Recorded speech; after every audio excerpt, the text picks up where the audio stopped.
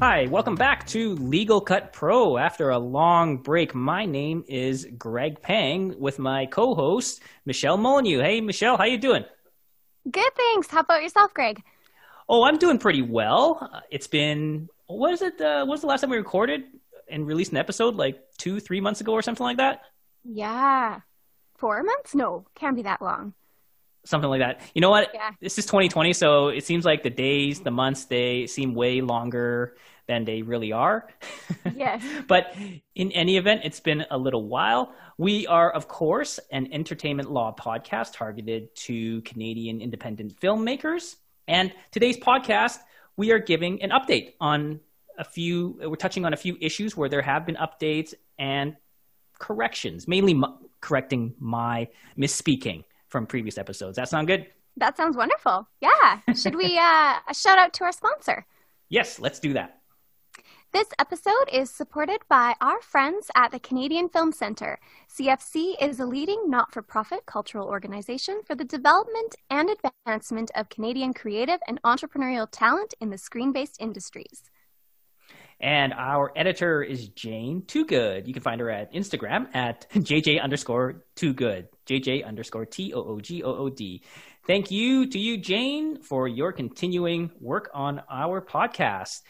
Michelle, it's been, like we said, it's been a long time. What have you been up to? I've been doing some work from home. I've been doing a lot of Zoom acting classes, which have been awesome. And I got accepted to my master's program, so I'm very excited about that. Well, congratulations. I'm very happy for you. It seems like a lot of work, hey? It might be, yeah. And this is an LLM program, right? Yes, it is, yeah. So master's in law, and my specialization will be criminal law. So unfortunately, I won't be learning many entertainment things, but it should still be very interesting. Oh, that's fantastic! And are you planning to teach, or what? I guess what's the end game with getting the LLM? That's pretty damn cool. I'm excited. I would like to have the entire alphabet behind my name, so that's the end goal. I'm working towards it. So a QC application in a few months or a few years, I guess. Like how long you have to be practicing? A few years. A few years, or I'm not sure. Is it years of practice or just years after being called to the bar that you can apply for QC? For those of you who don't know, QC is Queen's Counsel. It's a vanity title, right? Essentially. Yeah, it's fancy. Yeah. Oh, that's pretty awesome. Will you be Professor Michelle Molyneux at some point? I don't know. That might be, those will be my dreams for one day. We'll see where I end up. Right now, I'm just trying to figure out how to register for classes. Perfect. And then in a few years, it'll be Pachaco and Molyneux on the law of evidence, right? Definitely. That'd be amazing. How about yourself, Greg? What's new with you? Well, just doing a lot of work. It's really picked up since the late part of the summer. So I'm getting a lot of work done, which is nothing to complain about, and had a fantastic Halloween despite the pandemic. We did go trick-or-treating. Trick-or-treating was not banned here in Edmonton, unlike in several cities across the country. So it was a lot of fun. And I went with my wife and my son and his little cousin. So it was Aww. it was just fun, It's like, man, there's just so many things that are different that we can't do in 2020. Going outside and getting candy, trick-or-treating, doing it safely, social distancing, wearing masks and everything. It was probably as safe as you can get, right? And we lucked out so nicely. Usually, as you know, Michelle, in Edmonton, around Halloween, it could be pretty darn cold. But it was a fantastic evening. It was like maybe 5 Celsius and no wind. It was as beautiful it could be on an October 31st evening in the northernmost city, or major city in North America. So it was fantastic. That's awesome. And full moon. Yes, that's right. Yeah, and lots of candy. So because there are fewer kids and fewer houses participating. So some of the houses, what they did is they individually bagged the candy and they loaded them up, right? So we got within an hour. Both kids were complaining that their bags were too heavy. That is an awesome problem to have. Yes, it is. Yeah. And my son is nice enough to share his candy with me, so I'm pretty happy. Ooh, So what's your fave Halloween candy? I don't have a favorite. I'd say I really like crispy crunches. You know? So yeah, crispy crunches are nice, right? So Those are good. Reese peanut butter cups, those are nice too. Yes, exactly. How about you? Those are good. I actually just bought some Crispy Crunch the other day because I was sad that I didn't go trick-or-treating. So Oh, like, I need some Crispy Crunch. There was this one candy that was totally my favorite as a kid, and they were like rockets, but bigger, like sort of fatter and shorter kind of little, I guess, tubes or wrapping that they came in. And they were so good, like way better than rockets, because I find rockets are just kind of like powder. But these were like tangy and really good, and somehow, I don't know, they've been discontinued. I haven't been able to find them since I was about 8 years old. I think I know what you're talking about. Anyway, this is not an episode about Halloween candy. We are talking about updates. Firstly, let's get to updates and corrections. Yeah, let's do it. The first on the list, it's about something I talked with one of our guests about, Avnish Nanda, who graciously did an interview with me about virtual commissioning of affidavits. I just wanted to give a little bit of an update about this because things have changed, and I believe around the country as well, around this well, not issue, but the procedures surrounding virtually commissioning affidavits. So in Alberta, unfortunately, we still don't have any specific legislative authorization that affidavits can be commissioned virtually as a general proposition. And I'll contrast that to what Ontario is doing. But in Alberta, what has happened is that, and this is something that's probably less relevant to our audience, but I'll just mention it really quickly. There were some ministerial orders by the government of Alberta that allowed for virtually commissioned, or rather, I think the wording is about commissioning by video conference affidavits, but those were done by ministerial orders. So they had an expiry date. Those were replaced by orders in council, another kind of government order that allow for virtually commissioning or by video conference affidavits. But those they don't apply generally. They apply to specific pieces of legislation, namely, or for example, the Land Titles Act and the Dower Act, which don't concern entertainment law, but just wanted to get that out of the way, right? So our orders in council right now only affect specific legislation, and a lot of them surround land transactions. So we don't have this general application. Unlike in Ontario, they have a Commissioners for Taking Affidavits Act, where they enacted, and they're enforced now, amendments to the act that allow for not in-person commissioning of affidavits. And they had to follow the regulations to do this, right? So it specifically allows as a general rule, a general proposition under the Act and its regulations to do this virtual commissioning affidavits. We don't have this in Alberta. So why am I bringing this up? Is because depending on your jurisdiction, if you are asked to swear an affidavit for some purpose, whether you need to make it's like a statutory declaration, even for your broadcaster or distributor or something like that, then you really have to look towards what your province allows. If you do not feel safe in meeting in person with a lawyer or a notary public to have an affidavit commissioned. Right now in Alberta, we are kind of not there yet. Right now, it's just check with what your province or jurisdiction has allowed for virtual commissioning affidavits if you want to do it like that, and of course, consult with your lawyer. Next up, let's talk about something that I got wrong, Michelle. I misspoke. You know what I misspoke about? I conflated.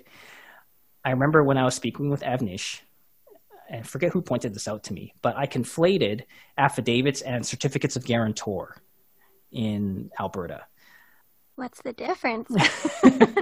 Okay, so the certificates of guarantor is under the Guarantees Acknowledgement Act. This is actually something that's quite unique in this country, I believe, unique to Alberta, is that we have something called the Guarantees Acknowledgement Act, where if you're going to give a personal guarantee, and this is relevant for independent film producers, if you're going to give a personal guarantee, then that guarantee is only enforceable if you complete a certificate of guarantor in accordance with the Guarantees Acknowledgements Act.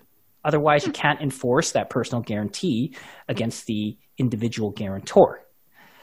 So what this means is, well, other than having to do it, is when the pandemic hit, there was a ministerial order temporarily allowing the parties to meet, quote unquote, by video conference, Zoom, Google Meet, whatever, to complete and properly, I'm not using the right word here, commission one of these certificates of guarantor. So these are not, unlike what I had said in the interview with Avnish, these are not affidavits. These are something that has to be completed before a lawyer, and the lawyer has to sign it. So the procedure seems like an affidavit, but it's not, in fact, an affidavit. So that's how I misspoke, Michelle. So guilty there.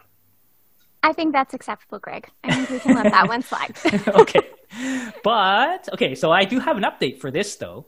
The Guarantees Acknowledgement Act has been amended. So the ministerial order expired, and now the Guarantees Acknowledgement Act specifically allows for the certificates of guarantors. We had to complete it in accordance with the form in the regulations to be completed by video conference. There is a sunset in August 15, 2022 is a sunset for this, meaning that's when it expires. So for people's information, if it's one of those things that, okay, so where would this come into to be relevant for you as a producer, is that sometimes when you are, say, taking out a bank loan for interim financing from one of the banks, well, isn't that redundant? A bank loan from one of the banks, of course. It's a bank loan, and you're taking out interim financing. The bank will oftentimes, unless you are a company with a lot of assets, a lot of history, they will ask for a personal guarantee, from the directors, or not the directors, but the shareholders of the production company, the corporation. And this is when this would come into play. It's like, okay, do I have to get together physically with someone to get this certificate of guarantor completed? Because the bank will inevitably, of course, ask for one of these completed. Otherwise, they know that this is a loan that's done in Alberta, then can only be enforceable if they complete this certificate of guarantor properly in accordance with the Act. And this is where we turn to now. It allows for virtual commissioning of these types of, or not commissioning, well, I'll use the word commissioning of these types of documents, or completing these types of documents. However, Michelle. Uh-oh.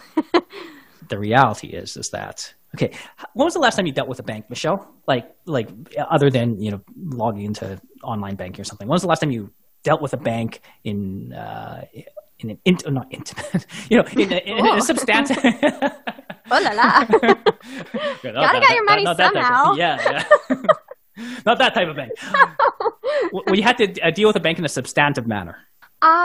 We were dealing with ATB for Christmas Coronation, and they were wonderful to work with.